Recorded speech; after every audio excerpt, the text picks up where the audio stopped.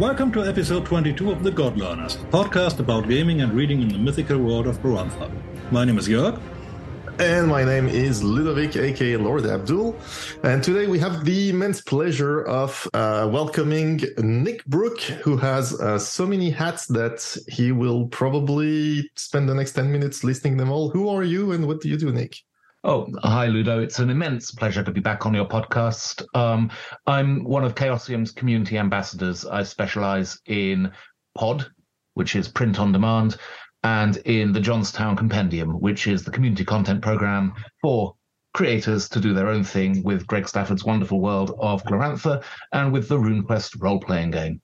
Yeah, I think a lot of the Johnstown Compendium print editions would probably not have seen the light of day without your input about like how to make things look good in print. That's very kind of you to say so, and I think it's also probably true. But you have also a lot more geek cred to your arc, or to I don't know what the metaphor is. You have many Johnstown companion book of your own, and lots of things even before that. Of my own and collaborations with friends. So, you know, I mean, the Guide to Glamour, I don't have many words in there, but I arranged all the ones that are. Life of Moonsun, I wrote maybe a quarter of it. Who knows? The Sandheart books, I wrote very little bits for 2 of the 4 books, but I did the layout for everything. So, yeah, hand in those. But I've also written my own RuneQuest scenarios and mini campaigns. So there's The Duel at Dangerford and Black Spear, and my most recent one, Crimson King, which is great fun and very lunar. So if you like hearing what I have to say about the Lunars today, I would recommend you rush out and get yourself a copy of Crimson King, give it to your RuneQuest GM, don't read it, let them play you through it, and then read it. Yeah. Yes. GMs, if that means you end up with lots of copies of Crimson King, that's great. Yeah. So, yeah, we have you here because this is an episode on the Lunars and the Lunar Empire, and you are the probably the foremost specialist that you can find out there. Who are the other 3? Yes. You have like a long history. Can you give us like a quick recap of your 2 or 3 decades with the Lunars? 2 or 3, very good. Yes, I can. Essentially, my involvement with the Lunars came about after I joined David Hall's Reaching Moon Megacorp, the organization, the disorganization that produced the Tales of the Reaching Moon magazine. Now, for reasons best known to himself, David adopted an overtly pro-lunar stance as the editorial line of the magazine, which was, after all, called Tales of the Reaching Moon. We're not exactly trying to be neutral there. This was probably in 2 things. I think it was a reaction to the previous standard bearer for RuneQuest fandom, which was an overtly Storm Bull thing called Parvik Tales that was very much in the drink beer, kill lots of chaos things, maybe some of them are Lunars, who cares, mold. And also, of course, it's because David is very, very English. You think I'm English? You haven't met David. He's extremely English. And we all know that the Empire is going to be the protagonists in the Empire, the evil Empire, are always going to be English character actors, whether it's the Roman Empire, they're played by English people. If it's the evil Galactic Empire in a galaxy far, far away, officers are all English people. We English have a gift for being evil. If you want to see English people being extremely evil, I recommend the Bollywood movie RRR. It is superb. Oh yeah, I've heard many things about it. But to go back to English actors playing evil Empire people, wasn't it like Ben-Hur, where they wanted to explicitly cast British actors for the Romans? Of course, it's the way you do these things. The Brits make the best evil empires. We had one of our own. It's not around anymore, you may have heard. But we also make very good stuff for evil empires. So this was a thing that just appealed to David, and he did it as a way of winding people up. Because obviously, as we all know, we're all adults. We know that most RuneQuest groups are player characters who are definitely not Lunar. They are all kinds of barbarians. But nowadays, Jeff Richard flinches when you say barbarians, so I'll be doing it a lot on this podcast. They're all kinds of barbarians. They're Praxian barbarians. They're all-Anthe barbarians. They're Balazaring barbarians, you name it. And the one thing they agree on is that they don't like paying taxes or benefiting from civilization. So that is the way that you can annoy every RuneQuest player in the world is by being pro-Lunar. But the other thing that is very important is that every RuneQuest group does have one person who really wants to understand the Lunars, and that's the poor, long-suffering Game Master. If you're game mastering a RuneQuest group and you haven't learned how much fun you can have by doing villain monologues at your players or by portraying the Lunar Centurion, the Lunar Priestess, the Lunar Sultan, the Lunar Sultan's idiot son, these characters in your game, you really haven't lived. It's brilliant fun. But in order to do that fluently, you have to have a sense of who these people are, what they sound like, how annoying they can be to talk to. Now, fortunately for you, I have been perfecting being an annoying Lunar for more than 30 years, and I will be delighted to share some of the irritating, bland ways we palm off our monstrosity and pretend to be civilized over the rest of this podcast. So please remember, kids, this isn't real. It's a story. It's a game. We tell stories. The Lunars aren't real. They didn't kill your ancestors. Those ancestors aren't real. They're just dice rolls, okay? Please don't get too het up when I start to sound reasonable and you feel yourself converting. It's only a game. You mean we shouldn't get too angry online and on forums? That's a new. There's some odd folk out there. I mean, we brought out A Rough Guide to Glamour, as you know. You podcasted with us about it, and somebody gave it a 1-star review, and it's like, okay, we have many theories about why that might have happened. My favorite is that he was trying to buy a guide to rough glamour and felt that whatever he bought, well, obviously he couldn't tell you why he wasn't happy with his purchase, but he wasn't happy with his purchase. But, realistically, it's quite conceivable. Somebody buys our book and says, this makes it out as if the Lunars are human beings with a belief system and an organization and stuff. And all I wanted was stats of people to kill. So Chris Gidlow comes out with his brilliant book, his gold best-selling, I should say, Citizens of the Lunar Empire, and it's an apartment block, and it's full of Lunars, and there's probably only about 2 of them you want to kill, and one of them is a small child. So it's like this is not a lootable dungeon. This is people. These are ordinary people. They're trying to get along. They don't spend their whole day worshipping chaos entities and then their nights murdering adventurers. They are ordinary people like you and me. And it goes back to one of the pillars of the original RuneQuest, which is like everybody's people. Everybody's got their own culture and their own reasons and all that. So it makes sense. That's right. And I am here tonight to talk about the best of those cultures. I'll do it from a superficial veneer of reasonableness and acceptance, because the Lunars are very good at that. But you have to remember, when I tell you things, what I'm telling you is basically right, and the other people will tell you other things, and they're probably wrong.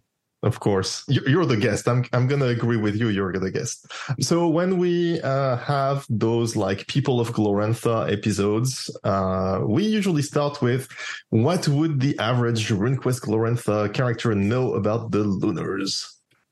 They killed my granny. Or probably my grandfather. Yeah. When you rolled it on the family history, yes. Yeah. They made us pay taxes. They were terrible people. And then a few years ago, or maybe just last year, they all got eaten by a dragon. And now it seems we're going to be fighting a war against them, which will probably win. Hurrah! That's what your average RuneQuest character knows about the Lunars. Now, if you've been playing RuneQuest longer than that, you've got an immense chip on your shoulder about the Lunars, because they used to be strutting around the whole of Sartar and Prax like they owned the place, because they owned the place. They had nifty bronze armor and red-plumed helmets and red cloaks, and they were very superior, and they came across very much like Romans, because that's a very easy model for anyone to use. Yeah. If you want to know what's it like being occupied by an irritatingly reasonable empire, the Romans are it. We don't have a sense of what it would be like being occupied by Neo-Assyrians. There is no great Neo-Assyrian sword and sandal movie. There are biblical movies, and people can pretend that they think, oh, it would be like if Sennacherib was ruling us. No, it wouldn't be. You have no sense of that. But you can have a feel for what it's like being occupied by these irritatingly English people who are annoyingly reasonable and have a big army full of people who salute and say, sir, yes, sir, and go into people's houses and search them and come out and all they found is a spoon. Because this is natural. The whole I, Claudius, Life of Brian, Gladiator continuum, Spartacus, if you want to be fancy, of what's it like living, and I include all Spartaci in that, including the very, very good Blood and Tits version. That was great fun. I think it was on Stars TV, and I recommend it highly, not just because of Lucy Lawless, but, well, what more can I say? Oh, you've sold me. There you go.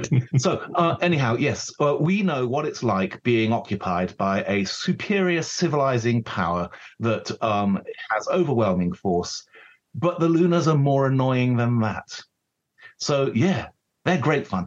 And if you've been playing RuneQuest a long time, you're used to the fact that the Lunars are running the show and have been repressing you in an irritatingly civilized way. They don't kill all the barbarians. They don't crucify everyone. There's obviously a prospect that they could. If you cross a line, if you get to the point where they say, well, sod it all, we'll send in the bat, or, you know, we'll kill everyone in the Kolibar tribe, they could do that, and they've probably got the might to make it happen.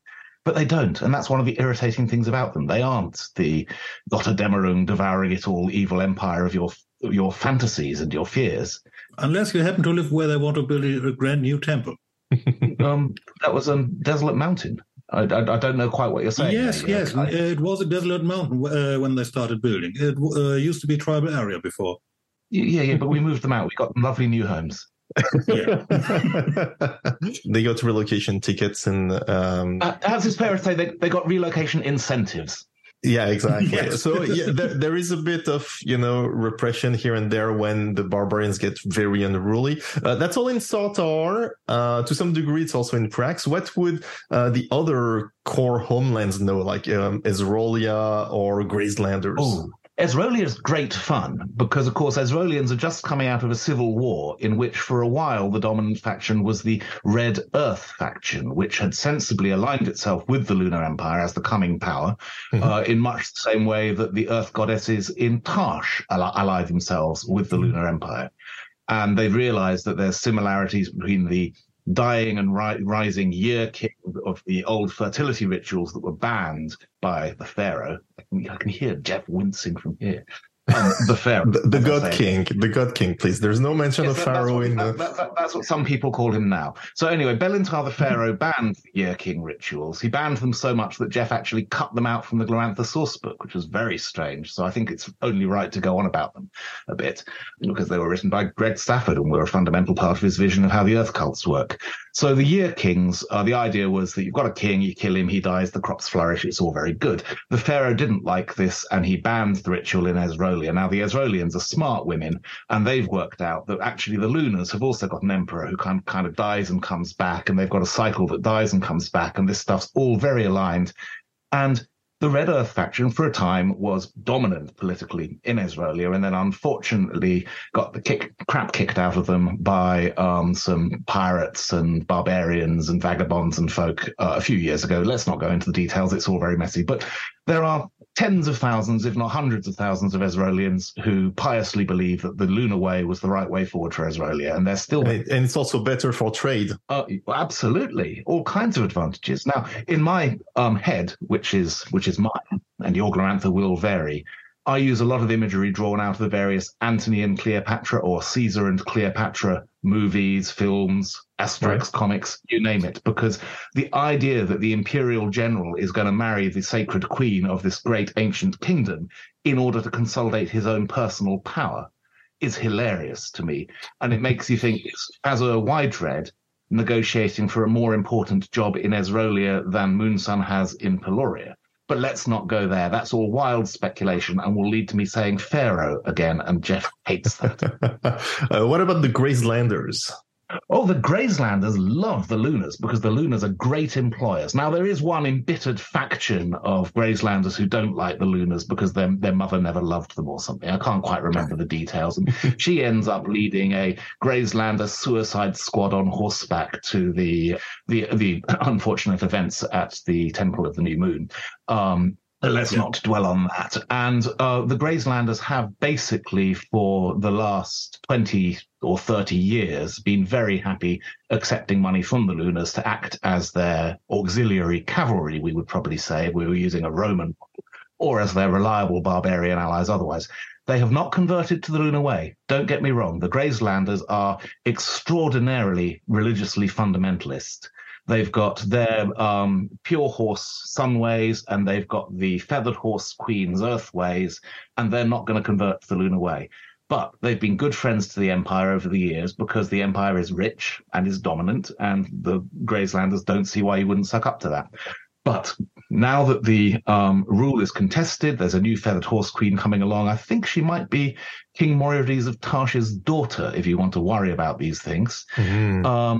There's all kinds of interesting possibilities in the future, and I know that Argrath is going to be getting over there and trying to marry her in the imminent future of the RuneQuest timeline, because Sartorites have always had a thing about fucking horses. Yes. Yeah, and since you mentioned Tarsh, this is the last homelands in the core rulebook. So Lunar Tarsh, of course, they're lunar, so we're going to talk about them just after that. Old Tarsh, however, they're not very happy. No, they're embittered losers, frankly, Ludo. I mean, between you and me, they represent the old ways. They had a go. They tried to they'd say liberate their homeland and drag it back into a morass of barbarism. They had many goes at it, actually. Blood sacrifice, hilltop altars, all that jazz, and they failed. Thank goodness their savage leader, Palashy Longaxe, was brought to justice by an avenging Lunar Imperial army. We're very good at avenging. It's one of the aspects of the Lunar way. I'd like to be aware that there is a religious reason for always smashing people who do us harm. And since then, fortunately, the old Tarshites have been expelled beyond the glow line, which marks the good bits of Tarsh off from the bad bits of old Tarsh. So they're now snivelling in their dunghills on places like Wintertop and East Tarsh, which briefly, technically for a while, was called North Sartar, but it's really East Tarsh, as every Tarshite knows, and that's old Tarshites as well as Lunar Tarshites. And one of these days, we will surely get it back. I mean, the provincial army is camped just outside Alder-Chur and about to march south into Sartar as I speak. So, yes, I think we can expect some interesting shenanigans there in the near future. I'm speaking in about 1626 here, but yes. Yeah. No, so... Tarsh within the glow line is, of course, practically an earthly paradise. It's this wonderful civilized kingdom centered on the city of Furthest, which is like a little slice of glamour planted into the heart of the provinces. It's a planned model city built by civilized architects. Lots of colonists came from all over Peloria to populate the city of Furthest. So it isn't one of those terrible barbarian towns full of people trying to wear togas, right? It's actually a little beacon of civilization in the middle of Tarsh. And also, of course, there's the Temple of the Reaching Moon, which spreads and shares the benevolent light of the red moon across the fertile maize fields of Lunar Tarsh.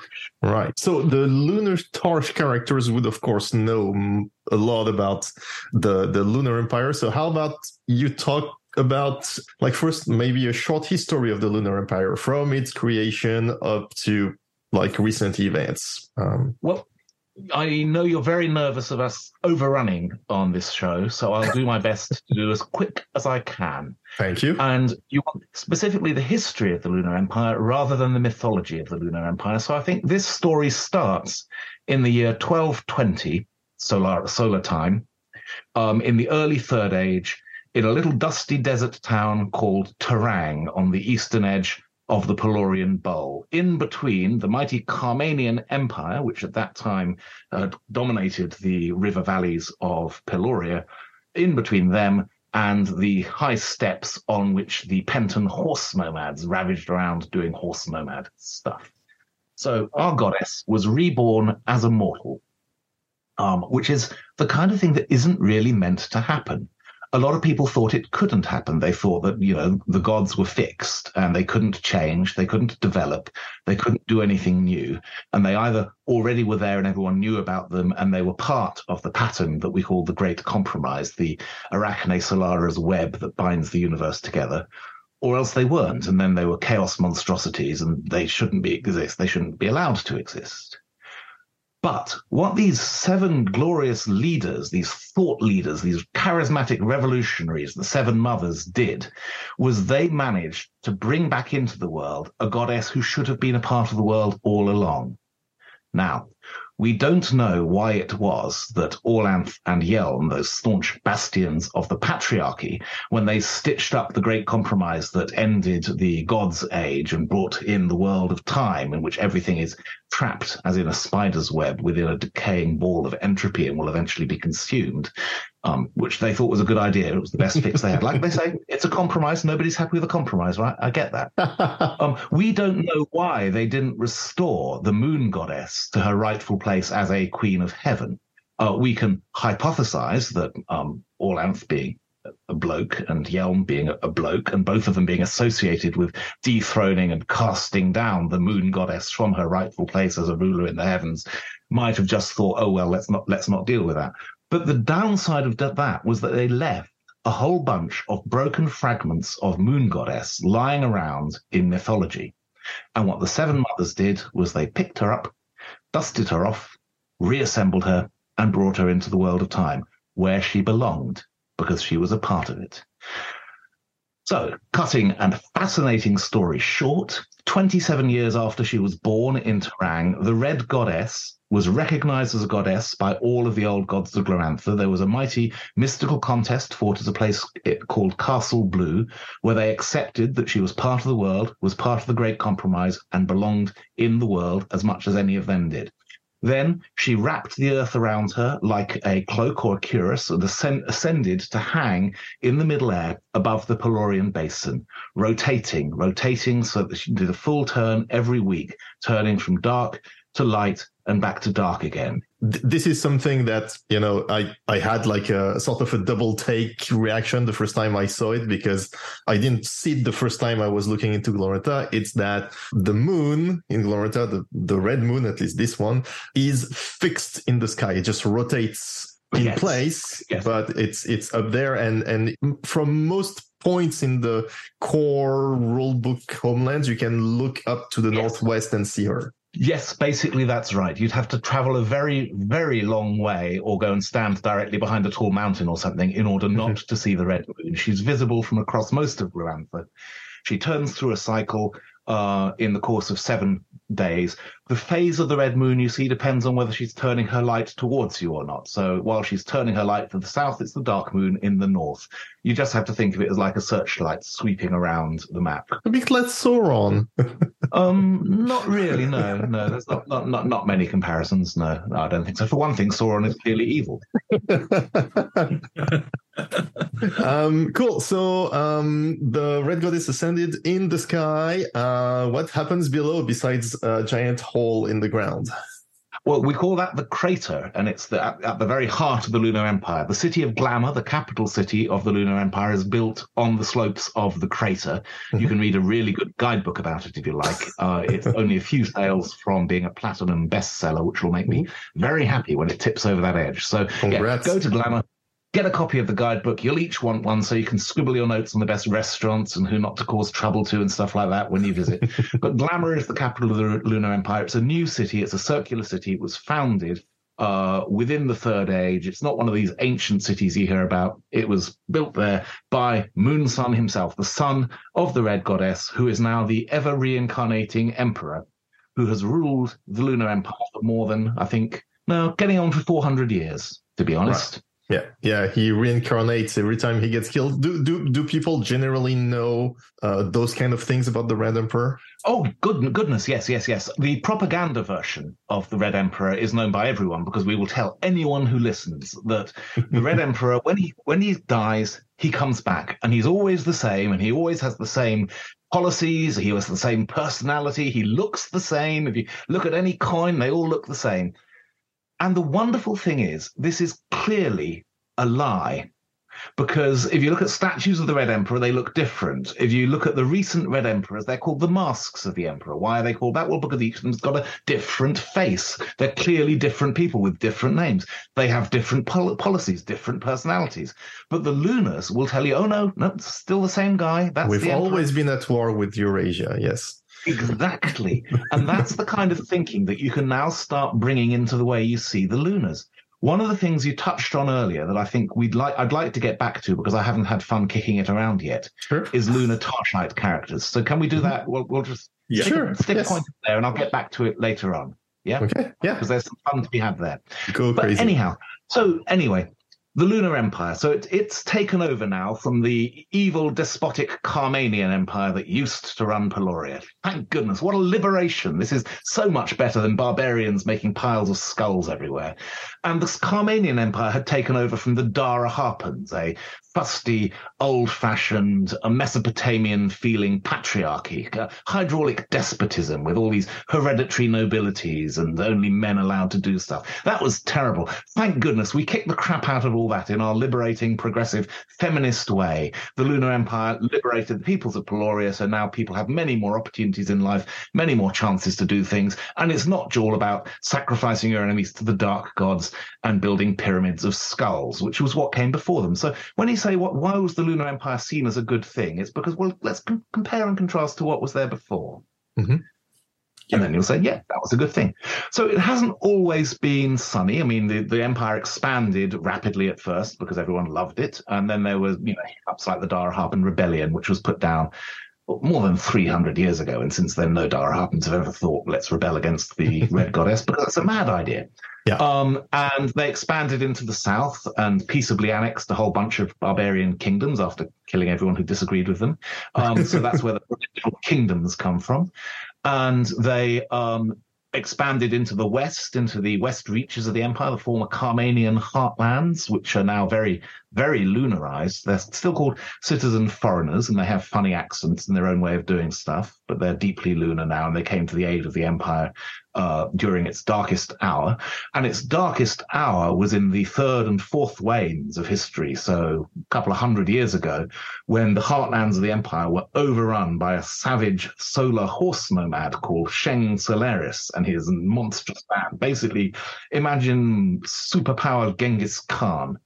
And they smashed up the Lunar Empire, but they couldn't defeat it. And in the end, Sheng Solaris himself was caught, thrown into a lunar hell where he's still being tortured to this day. And if you are a very lucky enemy of the Lunar Empire, we will show you what we're doing to him. And then you'll say, "Hail Moon Son," like they all do, because we are doing very bad things to him, which he was a very bad man.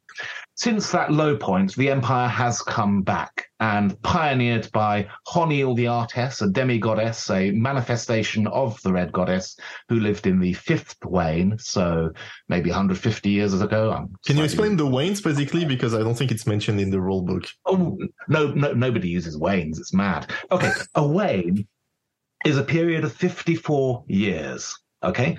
Why 54? Well, because the lunar goddess walked around on the face of Glorantha for 27 years, and 54 is 2 times 27. So from 1220 to 1247 is what we call the zero wane, when the goddess was actually alive on the face of Glorantha. She then ascends into the middle air, a lovely, lovely estate, wasn't being used for anything proper up until then, and she rotates. And the first wane is a 54-year period that begins in 1247 and ends 54 years later.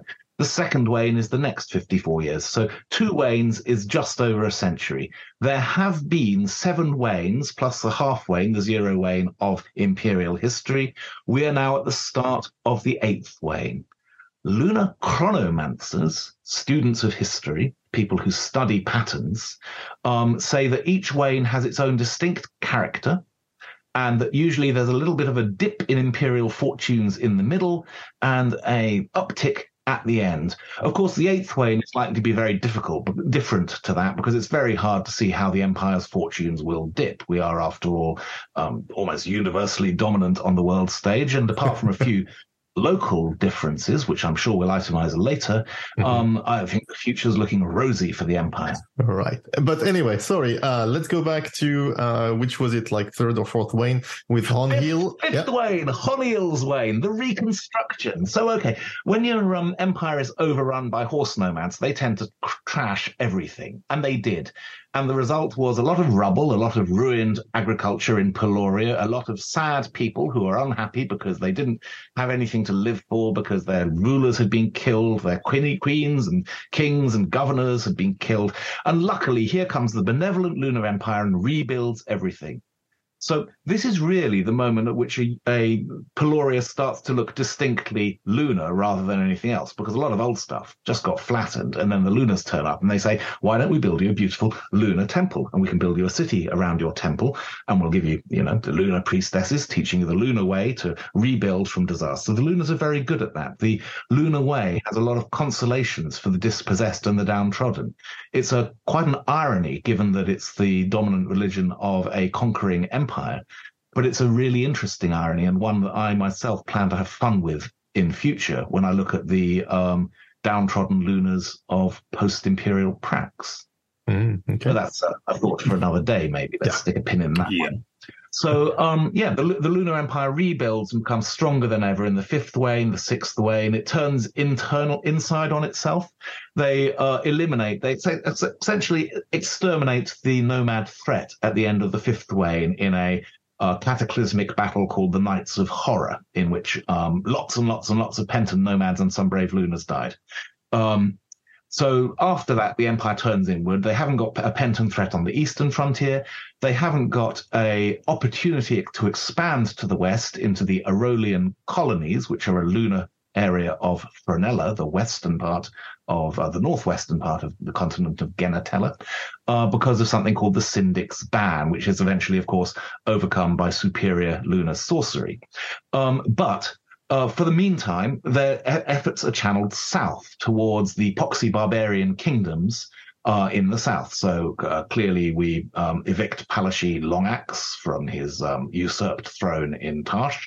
Honhill's descendants become the kings of Lunar Tarsh again, and then they are senselessly provoked in border skirmishes by the princes of a small place called Sartar. These are jumped up bandit tribes who have gained control of an important major continental trade route, really. It would be irresponsible to leave them in charge of that, especially as, they were invading Lunar Tarsh. If you look on a map and see where Grizzly Peak was, you'll realize these aren't passive victims. These are an aggressive threat to the Empire's peace and safety. So in a police action, the Red Emperor designated Sartar as a appropriate place for us to come along, take over, and then continue the expansion of the Lunar Way into places that hadn't previously benefited from it. So they took over Sartar in 1602. They almost took over the Holy Country in 1607 and again in 1617. They took over all of Prax, all the worthwhile bits of Prax in 1610 after a slight false start, apparently in 1608, when actually a lot of mythic legwork was done. That's before your RuneQuest Glorantha campaigns kick off. Now, when you play through the family history, you watch all this recent history getting tragically undone. You see the Lunars getting kicked out of Parvis and Prax by Argrath White Bull and Harek's Wolf Pirates. You see the Lunars getting kicked out of Esrolia by these motley barbarian crowds and more wolf pirates, and probably Argrath again, and somebody called Brian who doesn't turn up afterwards in the histories. And sadly, this is the worst bit of it all. You get to see that architectural gem, the glory of the provinces, the New Moon Temple south of Boltholm, getting despoiled by foolish barbarians and then eaten by a dragon, which was a tragedy. I mean, there's no other way of looking at it. That's the decapitation of the flower of lunar provincial civilization. Everyone who was anyone was there, and they all got it. Yeah. And by the way, this New Moon Temple was supposed to expand the glow line, in Sartar, as I understand it. Would non-lunar people know about the glow line, or can you explain a bit what the glow line is? I'm willing to bet that the Lunars were happily telling you that they were going to extend the glow line over Sartar, probably starting in 1603. Okay. It's always been an obvious thing to do. We build temples of the reaching moon. They extend the benefits of imperial stability and magic across our liberated domains. So when the great visionary architect Tatius the Bright became appointed Governor General of Dragon Pass in, I think it was around 1620 or thereabouts, shortly after the pacification of the last vestiges of the Orlanth cult at Whitewall, he turned his hand and his penetrating mind to the problems of securing forever imperial dominion over the fractious Quivini Peaks region. And he decided the best thing to do would be build a larger and better Temple of the Reaching Moon than ever before there, so that the benevolent rosy glow of the Lunar Empire would pervade this fractious region. Sartar was never a province. Once in a while you hear foolish people like Chaosium's creative director loosely talking about Sartar as a province. It was never a province. We have any number of lists of lunar provincial kingdoms made in the 1610s and 1620s. Sartar is never on any of them. It was going to be carved up. They were going to give bits of it to the Grayslands, bits of it to Hjortland, bits of it to the Tarshites, which of course were the Tarshite bits of Sartar that were only ever temporarily annexed after the Battle of Grizzly Peak. And the rest of it, I mean, there might have been a rump Quivini land protectorate or something like that. I'm not sure. But yeah, no, the idea that Sartar is a meaningful political entity, basically, we more or less did away with that when we appointed that silly puppet to run the place. It's a bit of a joke, really. So yes, benefits of the Lunar Way, bringing in the Temple of the Reaching Moon, the stabilization of the lunar influence throughout Sartar, along with, of course, peace, potato bread, tasty red berries, education, and the benefits of the Lunar Way. And Sartarites would, of course, be welcome to enlist in Sartarite regiments of the Lunar Provincial Army and go and fight our enemies somewhere else. And they're really good at fighting, Sartarites. I've got to give them that. Very plucky. They don't know when they're defeated. Yeah. So maybe we'll talk a bit about actually like what the Lunar Way is and what how you basically pacify. But just before that, now that we're in 1625, the timeline of RuneQuest Glorantha, what is the Empire interested in and concerned with? Right. I'm glad you asked me that, because the answer is the Empire is primarily concerned with parties. The Emperor is Moonson Argentius. Moonson Argentius is there to spread joy and love to his people. He's doing this with grandiose, grand-scale public entertainments. If you think about the way that the Emperor Nero would have behaved, or Commodus, if you remember him from Gladiator, or the whole Roman bread and circuses thing. Oh no, I keep mentioning Romans. How annoying is that? Anyway, that whole thing of entertaining the populace, keeping them amused. Now, of course, Argentius has some things going for him that Nero didn't. In my imagination, he is, or at least was, supremely musically talented. He actually was a competent entertainer of the way that Nero could only dream of being, and did dream of being, and thought he was. But no, that's the main preoccupation of the man who runs the Lunar Empire at the moment, is about showing his people a good time with banquets and spectacles and stage shows and orgies and you name it. That's what he's there to do. And it's vastly expensive, and that's the main drain on the Empire's finances. Now, some of the people who run the Lunar Empire are interested in other things. For example, Jariel the Razoress was recently tasked with debating with the keepers of the White Moon movement, a radical philosophical splinter movement in the Imperial Heartlands that basically takes the Lunar Way seriously and says, well, hang on a second, aren't we meant to have a single empire that lays down the sword and spreads peace across the world? And they're basically the lunar pacifist hippies. Yes. As you know, hippies are essentially evil. The White Moon movement is definitely a hippie movement. They are, unfortunately, they're part of the Lunar Way. The religion does say, well, at the end of it will be a white moon, and it'll be a peaceful moon, and it will rule over everything the way the red moon does today. And if you're a good lunar, you believe that. If you're a good lunar with a good job, you believe that, but not yet. It's like, this is a little bit on the sort of apocalyptic revelation side of things. You don't expect to be living through the rapture yourself, but some people do. The White Moon movement got a big boost just after Tatius's last masterstroke was played. When the Empire killed Orlanth, it was like, well, that's it. We've done it now. We've won. Game over. Time to go full White Moon. A lot of White Moon is sprung up. The Empire tried dealing with them reasonably. We sent Jariel to talk to them. She was very persuasive. They were also very persuasive. And then they sort of lost their patience and sent in the boot boys. And there was a bit of a Barney and, occasional massacres here and there and sieges of Yathuka and this, that, and the other.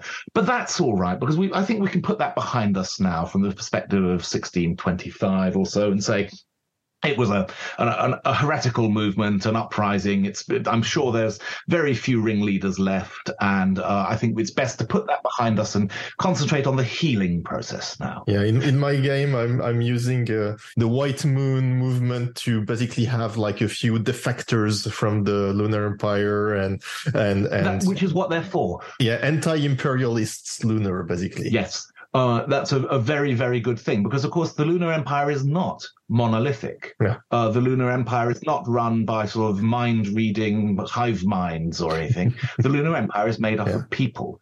And the people who are most important in the Lunar Empire are what we call Illuminates. And Illuminates, of course, are cleaved to their own personal moral truths rather than what they were taught. And that's a very, very dangerous thing. And when you consider everyone important in the Lunar Empire is illuminated, you begin to realize how you can have such fun. Yeah, we'll get to illumination. One last bit about like current events. I have to interrupt you because the other current event you need to realize is that a vast Penton horde has recently emerged in the east, conquering almost the walls of Terang. This is very, very recent. Now, the Pentons are an existential threat to the Lunar Empire. They've proved it before. They looked like they were going to prove it again. They overran the Aurea Sultanate. They made it into the first blessed Sultanate, so-called, because it was the first lands that the Red Goddess brought into the new lunar way. They made it to the very walls of the holy city of Terang before they were defeated, marvelously defeated, by Jariel the Razoress riding upon the goddess's own liberation vehicle, the sacred, the holy Crimson Bat. Basically, the fact that there was a dragon rise that ate like 10,000 people in Sartar is actually just a big annoyance compared to the return of Shanks Celeris's people who almost killed the Empire a couple centuries ago. It's a small annoyance. Genuinely. From the Empire's perspective, the three most important things you have to do are keep Moonsun happy, which means giving him money and throwing parties, and not be suspected of being a white moonie, because that's now very dangerous, and fighting off the Pentons, because the Pentons were there. They were there very recently. They are an existential threat to the Empire. The Eastern Empire has recently, like last year, been overrun by nomads, and they'll probably come back. We thought for a while, after the Battle of the Knights of Horror, more than a century ago, we thought for a while that the Penton nomads were extinct. We thought we'd wipe them out. We haven't. We'd only wiped out the dangerous ones. But they've been festering on the steppe, and they've been coming back. They've been worshipping strange new gods and doing things in ways that they haven't done them before. They've come back worshipping storm gods and things, which we've never seen people coming from Pent worshipping these gods like Orlanth and Humarked before. It's all a bit worrying, frankly, if you ask me. But luckily, I'm very happy to tell you that Jariel the Razoress defeated Drans Galoy, the Penton leader, a sort of very nasty nomad, while riding, as I said, on the Crimson Bat and probably wielding a huge scythe, the way one does while riding on the Crimson Bat. And so he definitely won't be back to bother us again. So thank goodness the Penton threat is at an end, but we're going to need to muster a lot of troops and send them east to pacify and resettle and sort out the issues that are doubtless present after that incursion. And that, let me remind you, that's a large part of the lunar heartland being overrun. Now, compared to that, saying some provincial troops and a few of their advisors got eaten in way down south beyond the furthest of the lunar provinces. It's like I care. Yeah. This is not interesting. This is not news. Can you speak a bit about the organization of the empire between the heartlands and the satrapies and the provinces and all that? I will do. And I'm particularly glad you used the wrong word there because I now get to correct you. The Lunar Empire, essentially, the heart of the Lunar Empire is the Lunar Heartlands, which is made up of a bunch of sultanates. The Carmanians would have called these satrapies, of course, but the goddess herself in life called them sultanates, as did Greg Stafford when he wrote about them, until I casually used the word satrapies in front of him in the mid-90s, at which point he thought maybe I should have called them that all along. But of course he's wrong, because in your mind's eye you have no idea what a satrap is. But if I tell you a sultan, you immediately go, I know what a sultan's like. Well, the people who rule the Lunar Empire's heartlands are like sultans. Okay? Got that? Mm-hmm. Good. Okay. So some people call them satraps, some people call them sultans. Sometimes you call them sultans to annoy them. Sometimes you call them sultans because it's a religious word and it makes them sound holy. Sometimes you call them satraps because you're a Carmanian. It's the official word because the Lunar Empire was, after all, reconstructed in the Fifth Wane under Carmanian leadership.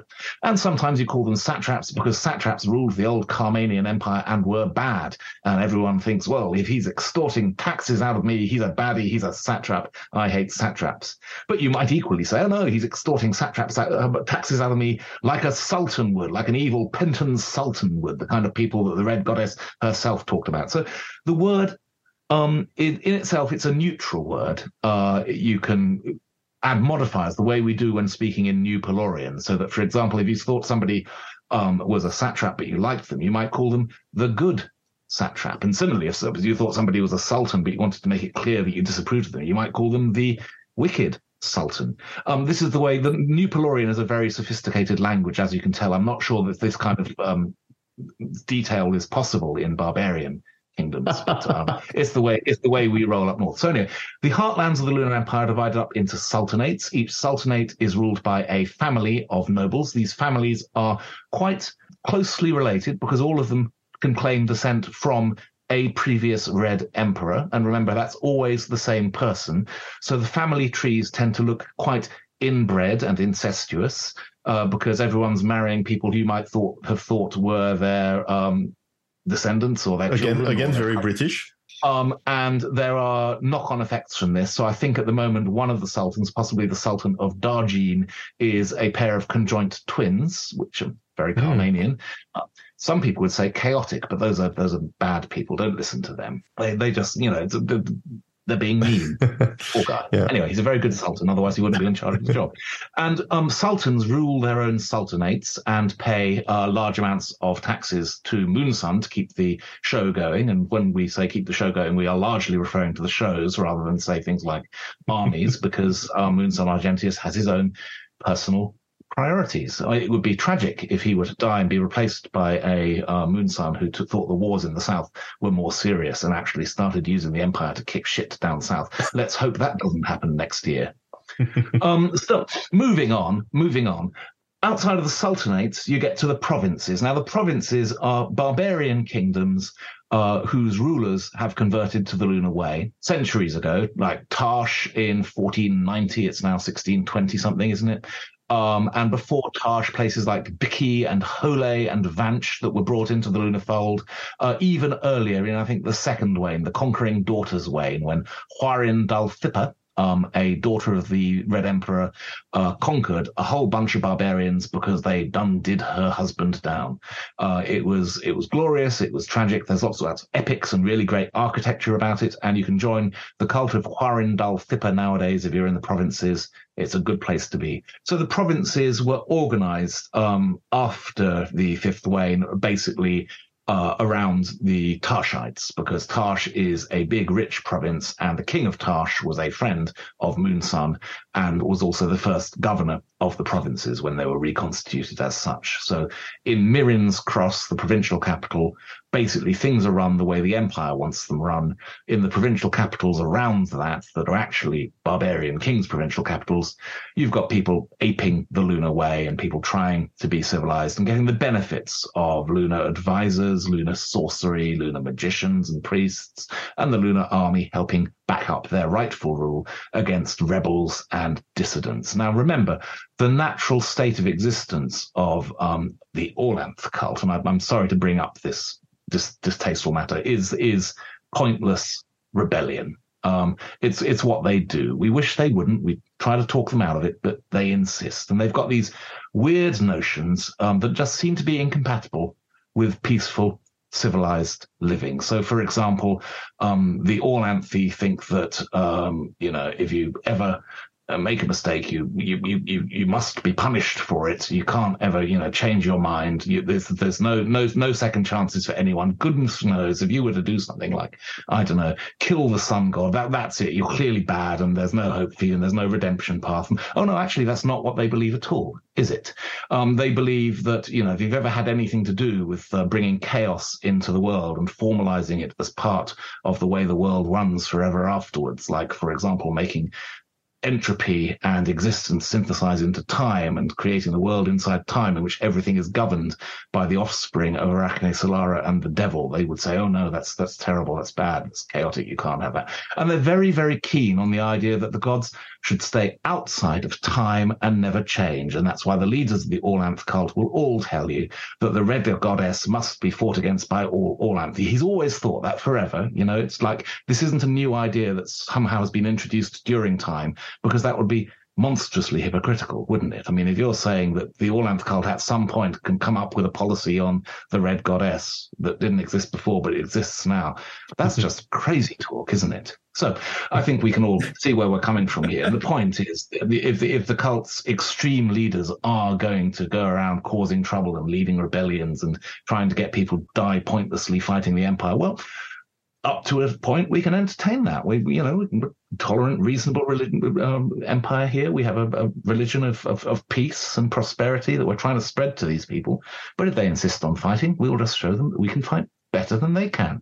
And this is borne out by recent history in Sartar, to take one example that spreads readily to mind. The Storm Bull cult. I'm not sure if you're familiar with them. It's a sort of band of vagabonds, a bit like a biker gang, and they go around causing trouble and saying that anyone they wanted to beat up was a bad one. And it's obviously something going on there. I'm not quite sure what, but even they were tolerated by the empire for a dozen years after the occupation of Sartar, until the cult's leaders decided to declare some kind of holy war against the Lunar Empire, at which point our patience ran out. And that's when the Storm Bull cult, after a dozen years of peaceful coexistence with the occupying forces, was reluctantly declared anathema. And it's like, well, what are we supposed to do? These people are demonstrating that they can't live with us.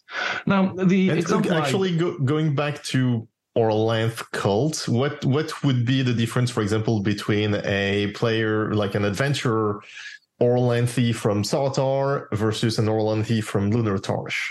Well, if you have an Orlanthi from Sartar, he's probably spent most of his adult life in furtive or armed rebellion against the Lunar Empire. If you're playing an Orlanthi from Lunar Tarsh, you've got two choices. One is that you don't have a leader who is trying to provoke you into throwing everything away in a futile rebellion against the dominant imperial power. At that point, you can live a perfectly normal life. You can worship Bantar, your plow god. You can marry somebody who worships Nulda, the earth goddess. The Lunars don't insist that you convert to the Lunar way. I mean, the opportunity's there if you want to join the Seven Mothers cult, but they aren't trying to say, no, other religions are false. The empire is full of all the gods of old. I mean, you see the picture of the gods wall. All of the deities on the gods wall are still worshipped inside the Lunar Empire. We're absolutely fine with that. That's no trouble at all. What they have to realize is that the Red Goddess is in a very special place. Her son is the high priest of the Yelm cult. The Red Emperor is the Yelm Imperator ruler of all the traditional solar cults in Peloria. And that comes from back when the Lunar Empire invaded and took over the Dara Happens, who were the main sun god worshippers. No? That's unfortunately no. I think you must have been misled by rebel propaganda. Okay. What you'll find actually happened is that the Daraharpan Emperor allied himself with the Lunar Way. Yelmgartha brought out the Colossus of Rybanth to submit to the Red Goddess when she marched to the Daraharpan Tripolis. The Daraharpans joined with the Lunars in overthrowing the Carmanian yoke. And when Yelmgartha, praise be upon him, finally ascended into the heavens, as all emperors eventually do up to a point, he anointed his heir and successor, Moonsun, who then, for reasons that elude me, was called Takanegi, as his heir. So it's normal. I mean... So they allied with the Lunars because they had the threat of the Carmanians? No, because the Lunars were right, and they could see that the Lunars were right. And that too, of course, yes. Yes. Well, they proved that the Lunars were right in the next wane, when they rose and bowed. Jörg is referring to an abortive rebellion in the first wane of lunar history, when under the leadership of an all-Anthe barbarian called Janissaw Moonchaser, a motley crew of what we would nowadays call provincials marched on Glamour, the lunar capital. They were assisted by some reprobates and ne'er-do-wells from old Dara Harper, and they got their asses kicked. They marched all the way to the very threshold of the moon, when fortunately the great sable conversion happened. The sable riders of the Hungry Plateau realized what side their bread was buttered and joined the Lunar Empire, and have been among its most loyal supporters ever since.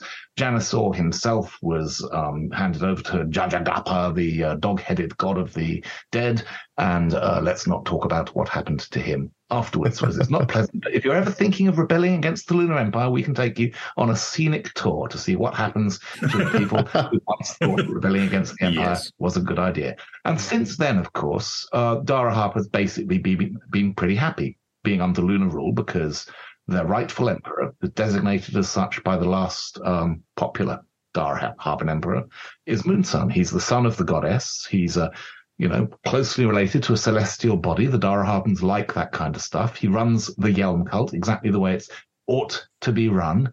But he's got some things he does differently as well, but they're kind of new and funky differently. So there's a little bit of muttering from the sort of tedious people who would definitely have always been running the show under the old regime, but that's centuries ago. Yeah. And the worst of those people, of course, turned quisling, turned traitor when the lunar heartlands were overrun by sun-worshipping Penton nomads, and they're not with us anymore. So, yes, the idea that there's some kind of solars versus lunars civil war to come in the lunar heartlands is, I mean, obviously your Glorantha will vary, but it's going to have to vary a hell of a lot to make that make sense. Besides, the Dara happens, they like their big cities, very urbanized, with lots of arts and culture. So they are probably they've got more affinity towards the Lunars, and they are similar big cities full of arts and cultures than the Penton nomads who just worship the sun, but otherwise shit out on the fields and ride horses all day. So, in the interest of fairness, I should mention that at the dawn of time, the Penton nomads, as you would call them, ruled the Dara Harper Empire. They were expelled from Dara Harper about 2 centuries after the first sunrise, following the Battle of Argentium Thraeil, if I recall it rightly, when the First World Council of Friends did a team-up and beat them out. And that was the first time humans had moved into settled Pent. So, the rulers of Dara Harper before and after the dawn of time were the ancestors of the Penton horse nomads. So we mustn't present them as an entirely negative thing, although most Lunars nowadays would. As I said, I'm going to try to be reasonable here. Okay, so let's move away from all those nastiness and talk about the Lunar Way, free T-shirts, corn on the knob, and all the goodness. And in particular, the Seven Mothers Cults, which is one of the playable cults. But I find that the way that it's presented in the rule book, because there's such little information about it, and the Lunars, some people, including me at first also, we had a bit of trouble picturing how it fits with the other homelands and the other characters. There's the whole aspect of the proselytizing aspect of the Seven Mothers. So talk us about the Seven Mothers and the Lunar Way and the proselytizing. Delighted to do that. And you're right. The Seven Mothers cult, as presented in the RuneQuest Glorantha core rulebook, is hard to get your head around, because that's a very abbreviated presentation of a complex, civilized religion.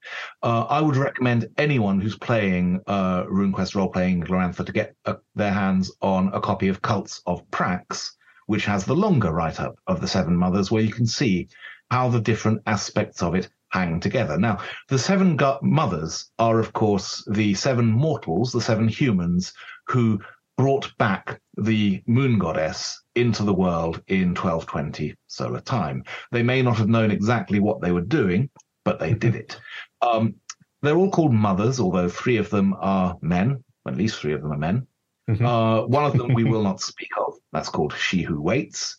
But the mothers who we can name are Jackaleel the Witch, a darkness-worshipping hag; Queen Dizola, a earth and fertility and poetry patroness; Tilo Norai, young life, the cupbearer for the goddess, who may have been the mortal host body for the reincarnated lunar goddess, although you will very rarely get Lunars talking about this in detail. Yanafal Tarniels, a military leader; Iripi Ontor, a visionary scientist; and Dan5 Haron, a bloodthirsty bandit. And all 7 of these individuals now have their own cults, because they are now worshipped as gods, because they are gods, because the Red Goddess taught them how they could follow her, and through mastering the secrets of the lunar way, could ascend to eternal life upon the red moon and be worshipped as deities. So they've got 7 cults, and starting with the simplest ones to understand, the Tilo Norai cult is essentially a charitable outreach arm. It offers people potato bread and a place to sleep for the night if you're homeless, and red berries if you're hungry.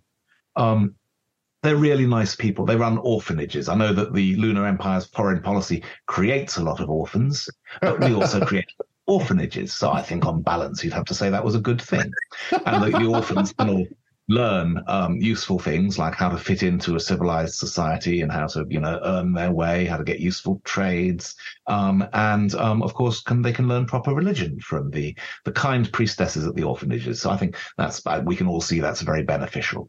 And I mentioned Iripion Tor. He's called the Brown Man. He was a sage, a celestialager. He saw things in the heavens that people hadn't seen before. A lot of aspects of what the Lunars are getting up to in the sky. You don't think we're only conquering the Earth, did you?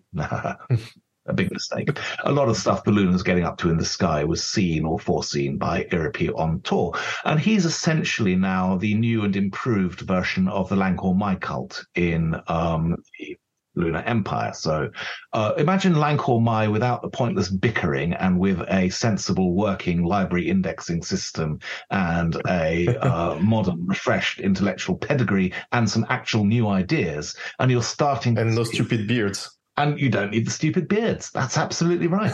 Or you can wear them on formal occasions. I mean, we're not savages. We're willing to allow traditional academic dress where it's appropriate. But no. Lunar sages get to wear false moustaches. It's much more civilized.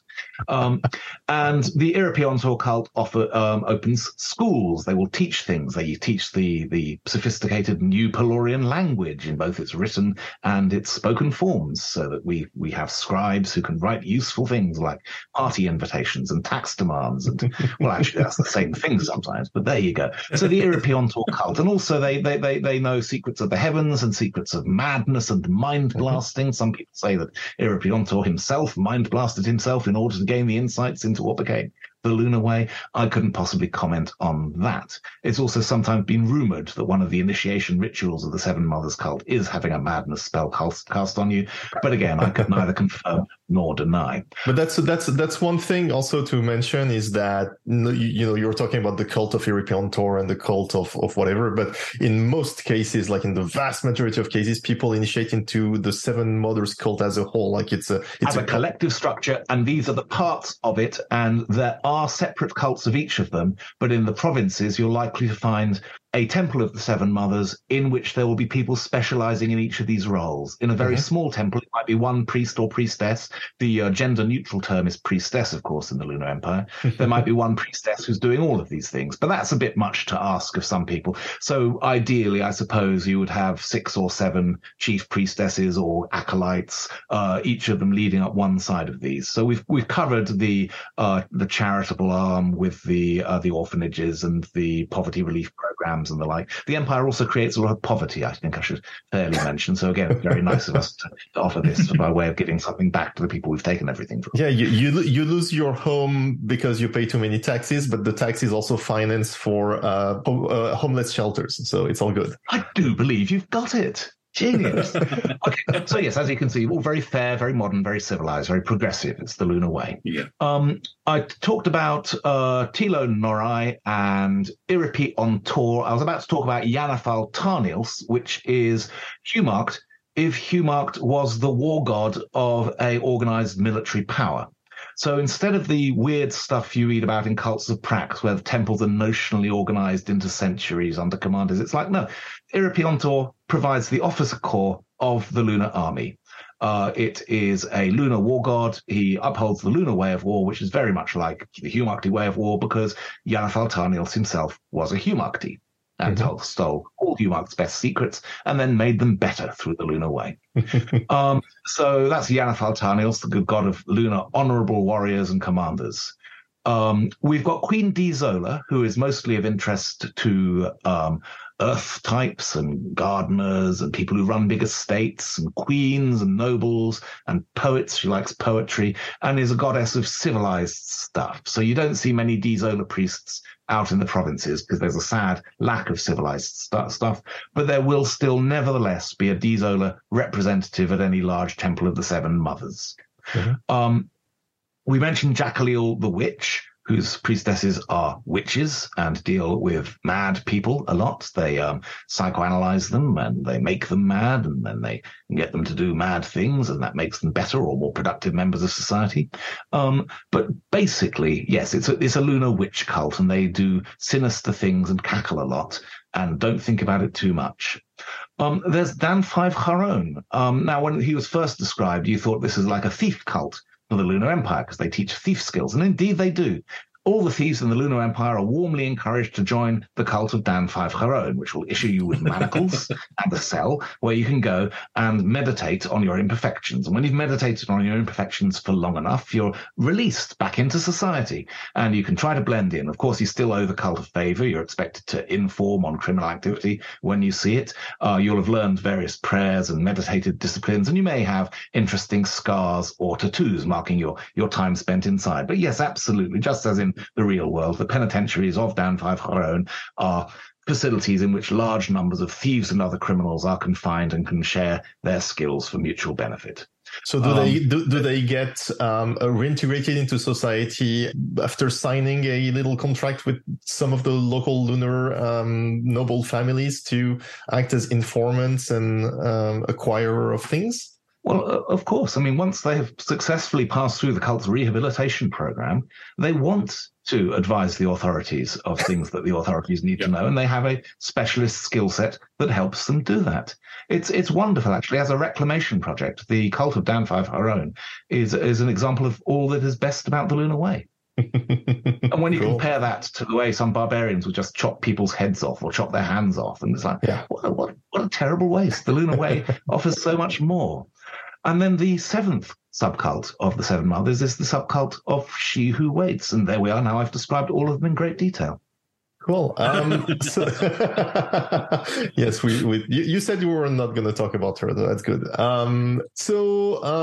Is there a bit of some people mention, you mentioned Romans a lot, and, the Romans basically picked all the Greek gods and gave them new names. There's a lot of similarities between the Lightbringers and the Seven Mothers. Is there a bit of Roman versus Greek thing going on there? Oh, you're a very smart man, Ludo. I'm not smart. I got other people to tell me. Obviously, the way that you have heard the story of the Seven Mothers, there are clear parallels with the Lightbringers. We wrote it that way. We would very much like you to come to the realization. We won't drum it home in you or anything, but once you realize that, oh yeah, this is just like the Lightbringers.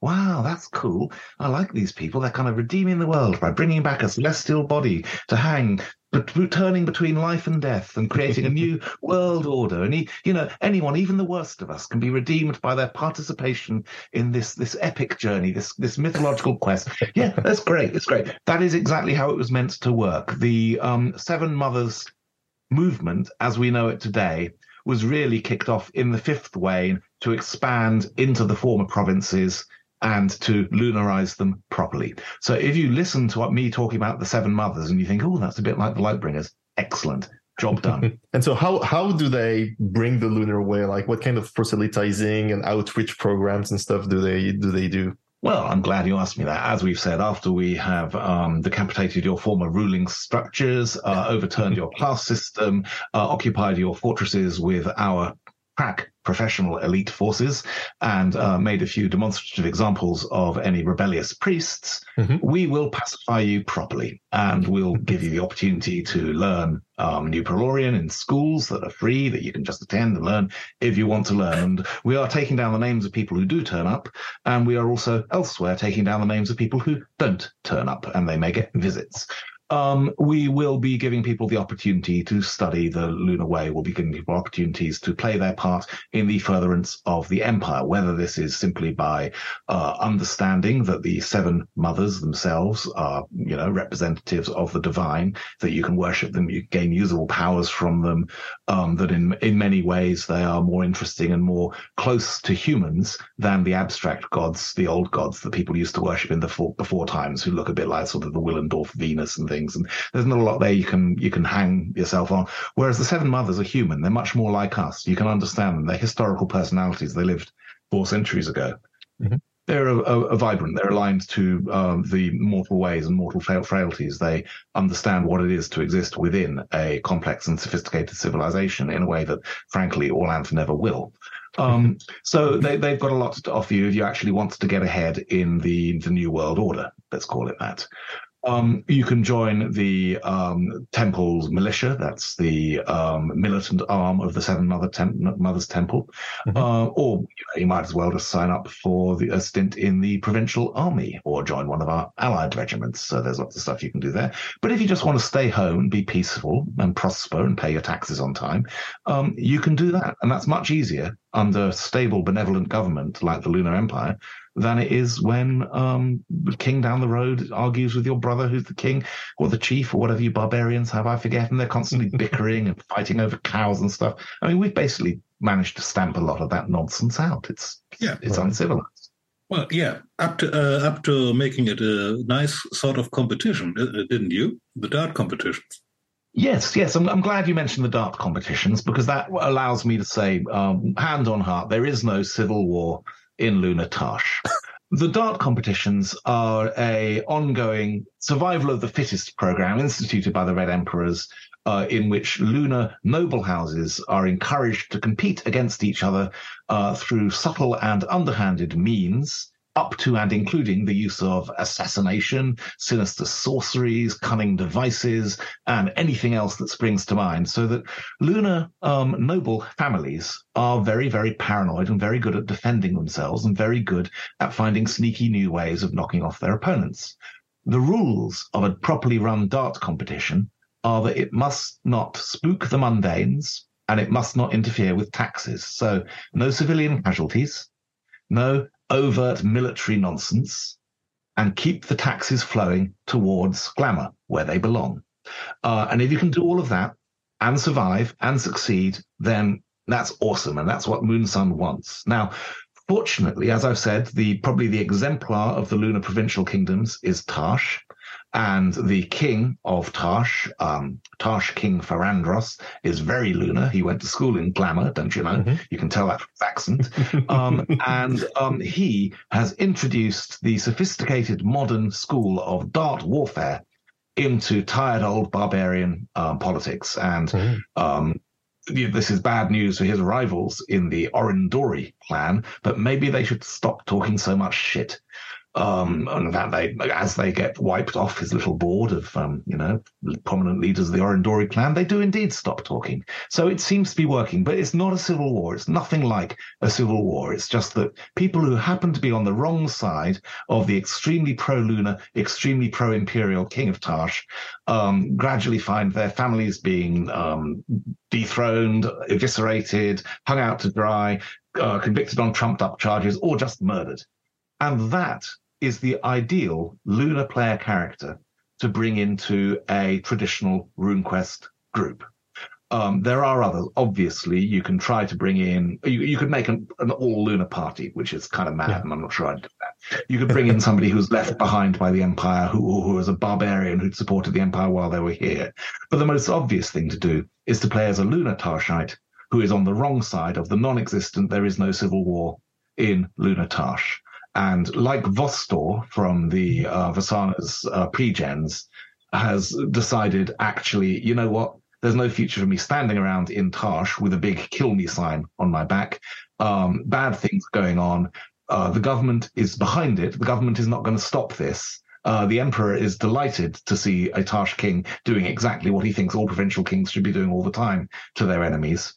And you just hightail out of Dodge and you end up somewhere else. And what could be a safer, more absent the dead hand of the provincial government place than formerly occupied Sartar, where you can guarantee that any pro-lunar sentiment has been thoroughly squelched. It's good because I was actually going to ask, like, how do you integrate a 7-mother player character in a RuneQuest campaign? Yeah. Look at Vostor. Yeah. He's an ideal example. What you can't do, what Jeff sometimes forgets what he's talking about and goes rambling on about, is you can't play a normal RuneQuest campaign in which somebody who is a pious lunar who works for the Empire and believes in dominating Dragon Pass and Prax and making them subject to the Emperor in glamour. That is very, very unlikely to work well integrated with a traditional RuneQuesting party. But playing somebody who is an exile from the Empire, or who is cut off from the Empire, can work very well. Similarly, you can play as people who are victims of the Empire or who are trying to unpack things that evil forces in the Empire are doing. I refer back to what I said earlier on about Illuminates running the Empire. The people running the Empire are devious and conspiratorial. Some of them may be bad. That's good. The Lunar Way encourages them to explore their full potential. Yes, there's one way to play an Empire-friendly guy in this setting, which is play a Dart competitor, someone who is working for Lunar House and is doing groundwork in Sartar. Yeah, sure, that could work. It could work, although it might derail a bit the campaign because that character would have some agenda. But yeah, that would work. You mentioned the White Moon. It could be also a White Moon exile, and there is a bunch of people who converted to or initiated into the 7 Mothers cult in Sartar, like for the couple of generations that it was occupied. So you could also be somebody who grew up in a 7 Mothers family, but they're Sartarites, and now, I mean, they're 7 Mother initiates. So they... Oh, it's even longer than that. I mean, if you think about it, as soon as King Sartar founded his caravan kingdom, bringing trade from Peloria to the south and from the south to Peloria, there were people traveling through that kingdom who were Lunars, and it caught on. It was an interesting thing. And a few of them might have stopped and got married, yes. Yes, so there was a sort of cafe culture of enlightened Lunars with moon runes before Sartar was occupied. Now, really not much of that left, but it does mean that you could have been a Sartarite with a moon rune affinity before the army ever turned up. Just the same way as there are Lunars in Prax who were there before the Empire turned up and who are still there now after the Empire has, alas, come to nothing. Very sad. And this brings us to some other interesting deities, like, for example, Eteres. Yes. Eteres is the lunar goddess of trade. She is also the daughter of Isseres, the traditional god of trade.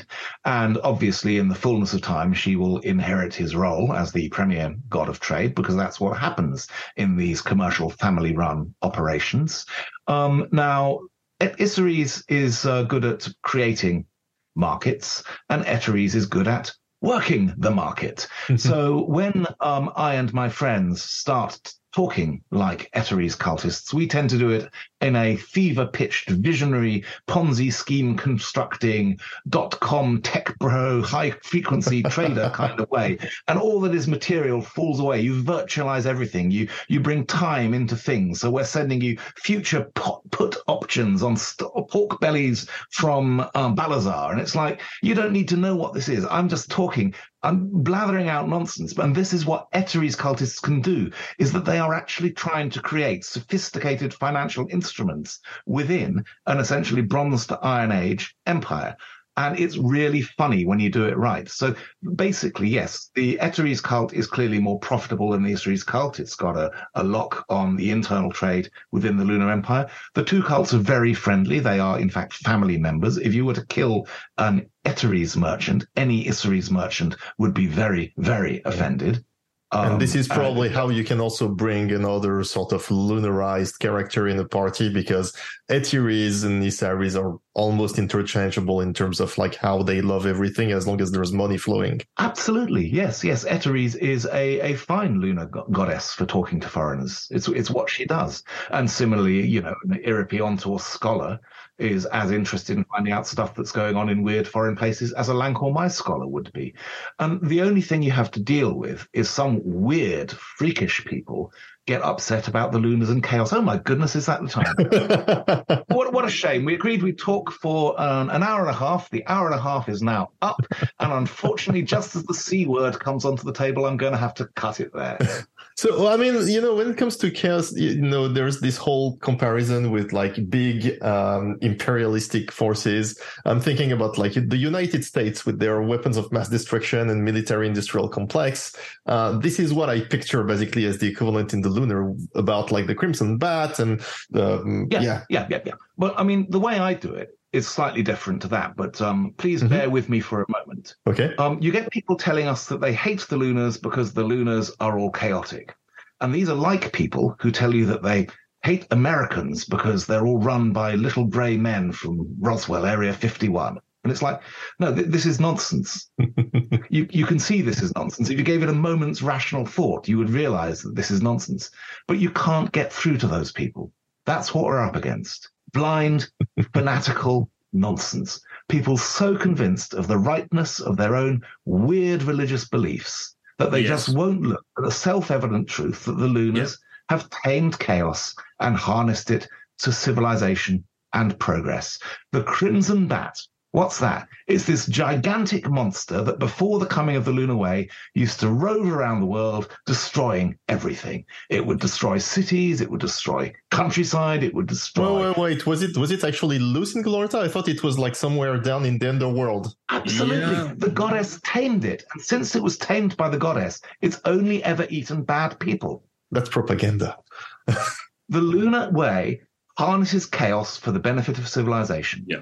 We're proud of it. The Red Goddess, her runes include the Chaos rune. The Seven Mothers runes do not. If anyone tells you all lunars are chaotic, they're lying. Yeah, I guess the Lunar Way is like the opinion is that chaos doesn't kill people. People using chaos kill people or something like that. Yes, and we do it very well when the time is right. The Lunar Way has used chaos demonstratively and successfully in order to advance civilization. We have examples of people who use chaos badly. They're bad examples. Luckily, the Lunar Way says that you can, if all goes wrong, you can serve as a bad example. And we would call on examples like Parg Illici, who devastated the lands of the Twice Blessed, as an example of an imperial general who just went a little bit potty and went a bit over the top. Although the Empire also occasionally hires vampires and brews, but, that's probably propaganda and not really true. No. Well, these are things. They're living sentient entities. They belong in Glorantha as much as anything else. They're all there as part of the Great Compromise. What would you do? Kill them all? It would be madness, wouldn't it? No, you're laughing. Yeah. I'd like an answer to that, please. What would you do? Kill them all? If you could use them for some useful civilizing purpose, or just kill them all, you do what? Well, you'd rather not think about it. I can see that you'd rather not think about it, but luckily, the great minds that run the Lunar Empire have thought about it. They've thought long and hard on the knotty problems of chaos in Glorantha. No, if the great mind of the Lunar Empire really wanted to make these people productive members of society, they would actually rehabilitate them instead of just giving them money, pointing at people to kill, and then letting them loose again. That's rehabilitation. To say different would be madness. And who would expect madness in the Lunar Empire? Yeah. But anyway, the Lunar Way Cults book is coming up in a year or two or whenever it comes. What is one or two of your cults that you want people to keep in mind that they would be awesome to initiate into? Right. You got me there because it's a whole book of cults and they're all brilliant. Genuinely, this is going to widen your horizons for Gloranthan gaming in a way that we can't at the moment. And I've been talking about how you could fit Lunars into a traditional RuneQuest group the way it's currently constituted, which is there's one Lunar cult and a metric ton of other cults. And if you turn up saying, "Hi, I work for the evil empire," you are going to get crushed. Fortunately, when the Lunar Cults book comes out, that will no longer be the case. And we will finally be able to get the kind of recognition and adoration that is ours by right as the Lunar Empire steamrollers all opposition from sea to shining sea. And, you know, you may look quizzical, but I've read the books, you've read the books, and you're as aware as I am in the Guide to Glorantha that in the fairly near future, the Red Emperor is going to conquer the whole of Frenella all the way as far as Sog City. He'll be washing his red sword in the waters of the Neleone Sea. He'll be reconquering the breakaway province, or it was never a province, of Sartar, erecting the Takanegi Stele at the center of Boldhome on the grounds of the royal palace when he celebrates his overthrow of the rebel Prince Arkat.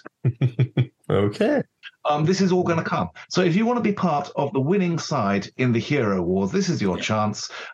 Start getting used to the idea. The Lunars are coming. They're coming back. There's a temporary setback followed by glory, and you can be part of that movement. Actually, by the book when it comes out. In that sense, let's say Hail Moonson.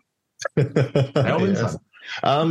Do you have things to say about just forgetting about what the RuneQuest rulebook says and doing a full Lunar campaign? Like one of the things I really want to do is a dart competition based game that is basically Jason Bourne in the Lunar provinces. What it's a doddle. Yeah, it's a doddle. Pending the official version coming out, if you've got the Guide to Glorantha.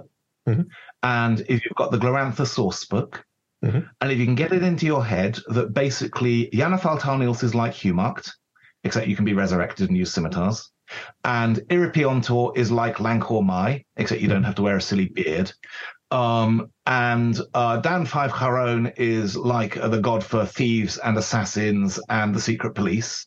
And you can go with that whichever way you want, and you can borrow things from any other RuneQuest thief cults, like the cult of Landbrill that's been written up. And the other cults kind of fit into the way things are so that you've got people in the Lunar Empire worshipping all sorts of normal gods, because that's fine, absolutely fine by us, as long as you don't worship a god who advocates violent rebellion and overthrowing divinely sanctioned authority. We're absolutely cool with that. But I mean, like playing in the Lunar provinces or the Lunar heartlands, like, do you think that this brings gameplay opportunities that you wouldn't find in Dragon Pass? Because if you're playing the same games but by just using different names for the gods, it's not interesting, right? Obviously, yes. But the problem is there isn't an awful lot of official material out there to help you. You've got the Guide to Glorantha, which is a great. Of course, it would be for people who can, make up stuff. Yes. You can use our rough guide to Glamour, which will give you an excellent workable account of how the Lunar Empire's capital city works. You could pick up things like Chris Gidlow's Citizens of the Lunar Empire to give you a sense of what it's like at street level in Glamour. You could pick up things like our Life of Moonsun Freeform, which will show you the sort of plots that could be going on inside the Empire, run by the great and good, because everyone in Life of Moonsun has a very busy time trying to scheme and get ahead, get one over their enemies. There's an awful lot of stuff that normally would be campaign threads that in our freeform gets exploded over the course of 7 or 8 hours. You could pick up my Gloranthan Manifesto, which has major sections about imperial successions. Let's hope there isn't one of those for a while.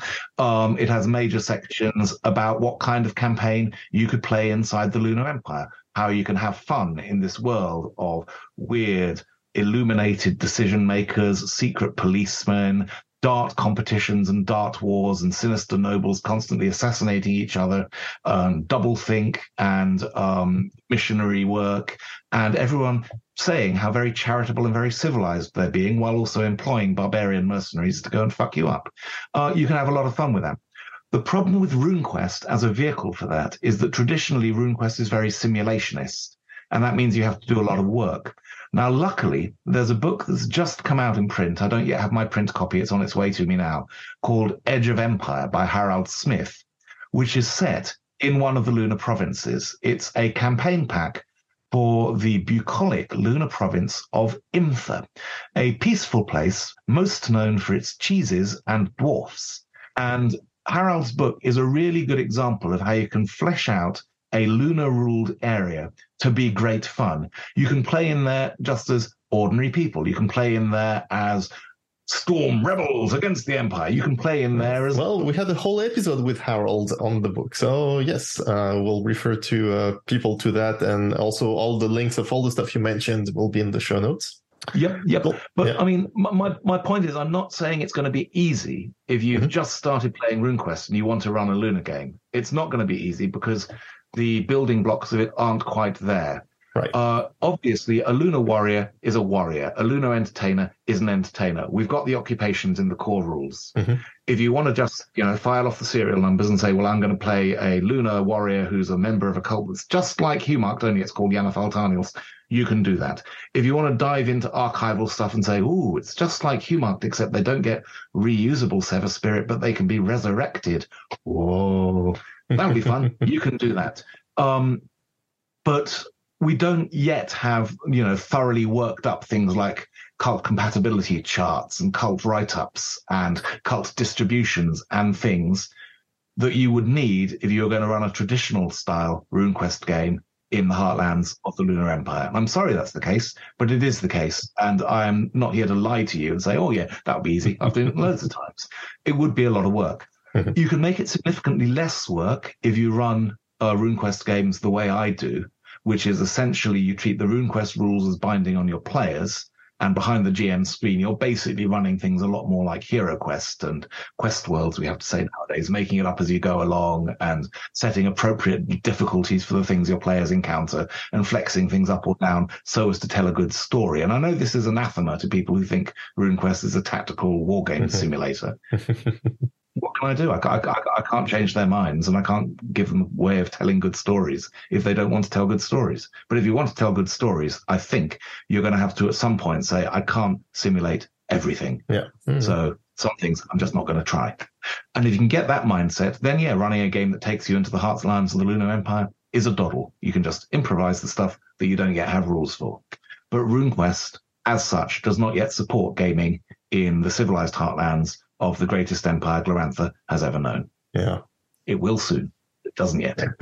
Okay, we are coming up to time. So I have one question, and this is mostly with the angle of making like good villain or good NPCs that you can bring into your campaign.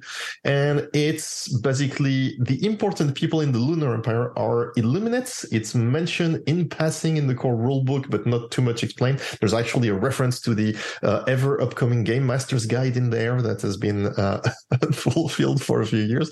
I win. We're not going to explain too much what is elimination, but just enough that you can give some information to the listener about how cool that can be as an NPC that you can bring in.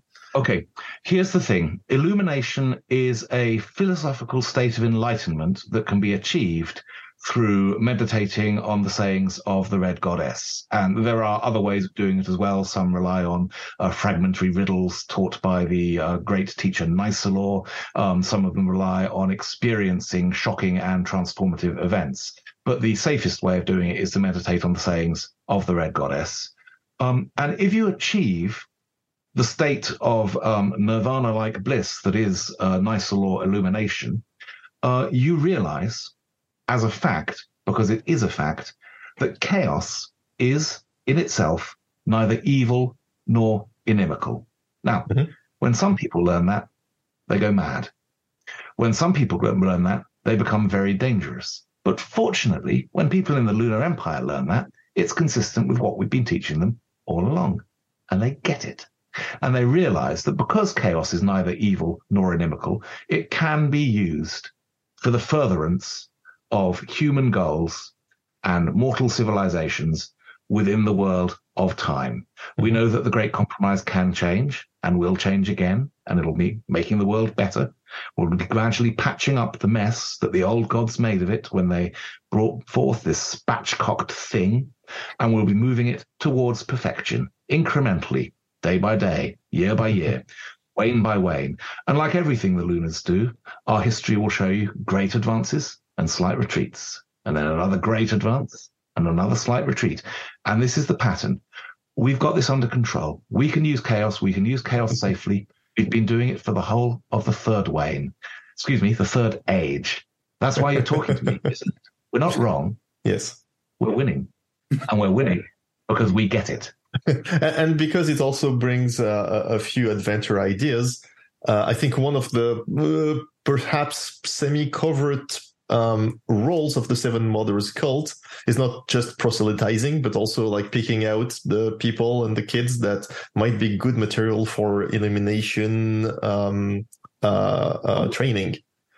It goes without saying. I mean, that's education. We actively work to increase the number of illuminated people in the Lunar Empire and its adjacent territories. It's why wouldn't you? Orthodox educational means, and also by screwing with your minds.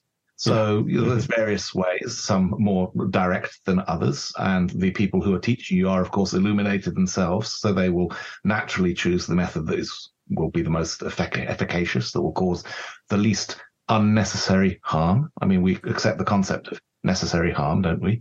Good. Glad to see you. But yes, increasing the number of people who just think right, who understand the way Glorantha is, and who realize that we can make a difference, that we aren't forced to just live this sterile existence, recapitulating the battles of entities that are locked outside of the world and only, use us as their glove puppets to refight their old ways. We can throw that off. The goddess herself did. We have shown that you can make progressive change for the better inside the world, and the old gods can't stop us. The ones who achieved elimination but were rendered mad, that's easy to picture and portray as, evil, crazy sorcerers. The one who achieved elimination but are like the right way, I would say, would you portray them as dangerously sane? Dangerously sane, I would say. The thing is, this is why the Lunars make such great villains, is that they are reasonable. I've been saying things that you're kind of laughing at or looking shocked at, but they are reasonable things to say. The barbarian view that all truth is held by old men with long hair and beards who live up in mountains, and that ideally what we can do is, bring stuff smashing down to the ground and turn it into ruins, and where there is peace, let's bring warfare and fighting tribes squabbling over the remnants. We won't try to build anything new. We'll just smash up stuff. And this is horrible, isn't it? This is vile. The idea, he's a member of a civilization I don't like. Maybe because they're using petrol a bit too much, and I don't like petrol. Maybe because I think their government is run by alien greys, or some other weird reason. So actually, it's okay. It's open season on them. Let's kill them all. Let's withdraw from civilization and go and live in ranches in the mountains and arm up, tool up, have lots of weapons of death. And then if the Empire's agents ever come calling and trying to, educate our children or make sure we're not abusing our women or whatever it is we're doing up there in Montana or Sartor or wherever it may be, then we just kill them, because that's a natural and normal and human way to behave. It's like, no, these are crazy things. You can't embrace that. You can't champion that. And this is why, sometimes it's just stop, think about what we're saying. Are we actually wanting to role play out fantasies involving genocidally destroying a civilization because we've decided civilization is bad, or because we've got a moral qualm about something that seems to be working absolutely fine for them, but we've decided we can't stomach it any longer, and so as a result, they must all die? I'm going to read you a passage from the Guide to Glorantha that I think more people should be aware of. It's the very first words in the chapter on the Lunar Empire, and this is written by Greg Stafford. It was first published back in the mid-'80s, and it says, "The Lunar Empire is a theocratic empire which rules the many peoples of Peloria. Feared and hated by outsiders, it is probably one of the finest places to live. Tradition is appreciated and studied, but not slavishly adhered to. Opportunity abounds, and social and geographic mobility are widespread. Peace reigns. No wars have been fought here for over 100 years.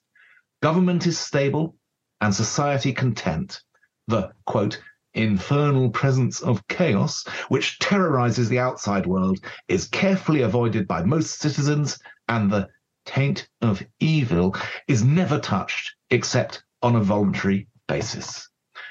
That's the Lunar Empire. It's probably the finest place to live in the whole of Glorantha. It's civilized, it's modern, it's progressive, it's feminist. Its gods are more human than your gods. They get it. They understand who you are. They understand what it's like to be mortal, to suffer, to be oppressed. They understand what it's like to feel that you've got to throw off the old ways that are holding you back and embrace something new. Because they lived it, and now they teach you, and you can do that too. Join the Lunars. We are all us. Well, that sounds like a great mic drop. Thank you for talking to us, Nick. It's always a pleasure. Thank you for your time. No problem. If you have one last thing to plug before you go, you can do so now. But otherwise, we'll have the link to all your Johnstone Compendium stuff in the show notes, and people will be able to buy your Lunar stuff. Thanks for that. I think the thing I'd most like to plug at the moment is probably Harold Smith's book, Edge of Empire. People should buy that. People should read that. It's a really well done example of how to build a regional campaign source pack. He's been working on it for 30 years. So if you start now, then by 2050, you might have written something worthwhile. And I urge you to do that because we're none of us getting any younger. But of course, you should also buy The Rough Guide to Glamour, Life of Moonsun, Crimson King, and my extraordinarily cheap Gloranthan Manifesto if you want to understand how the Lunar Empire ticks. And if you just want to have fun playing RuneQuest, buy all of my scenarios. They're great. The latest one is Crimson King, which I mentioned before. And it's got loads of gorgeous lunar art by the brilliant Katrin Dirim, who you should get on this show one of these days. Oh, yeah. We had her once, actually. But yes. You did. Yeah. Cool. Thank you. And sorry for running a bit late, but thank you again for your time. It's a pleasure. If Julie's still awake, I'm off to watch Babylon Berlin. Night all. Cheers. Bye. Yep. Thank you for listening to this episode of The God Learners. Our website is godlearners.com, where you can find episodes, newsletters, and articles about Glorantha. Reach us via email at collective@godlearners.com or via Twitter or Facebook @thegodlearners for any questions or feedback. We are the God Learners. Question everything to the void and beyond.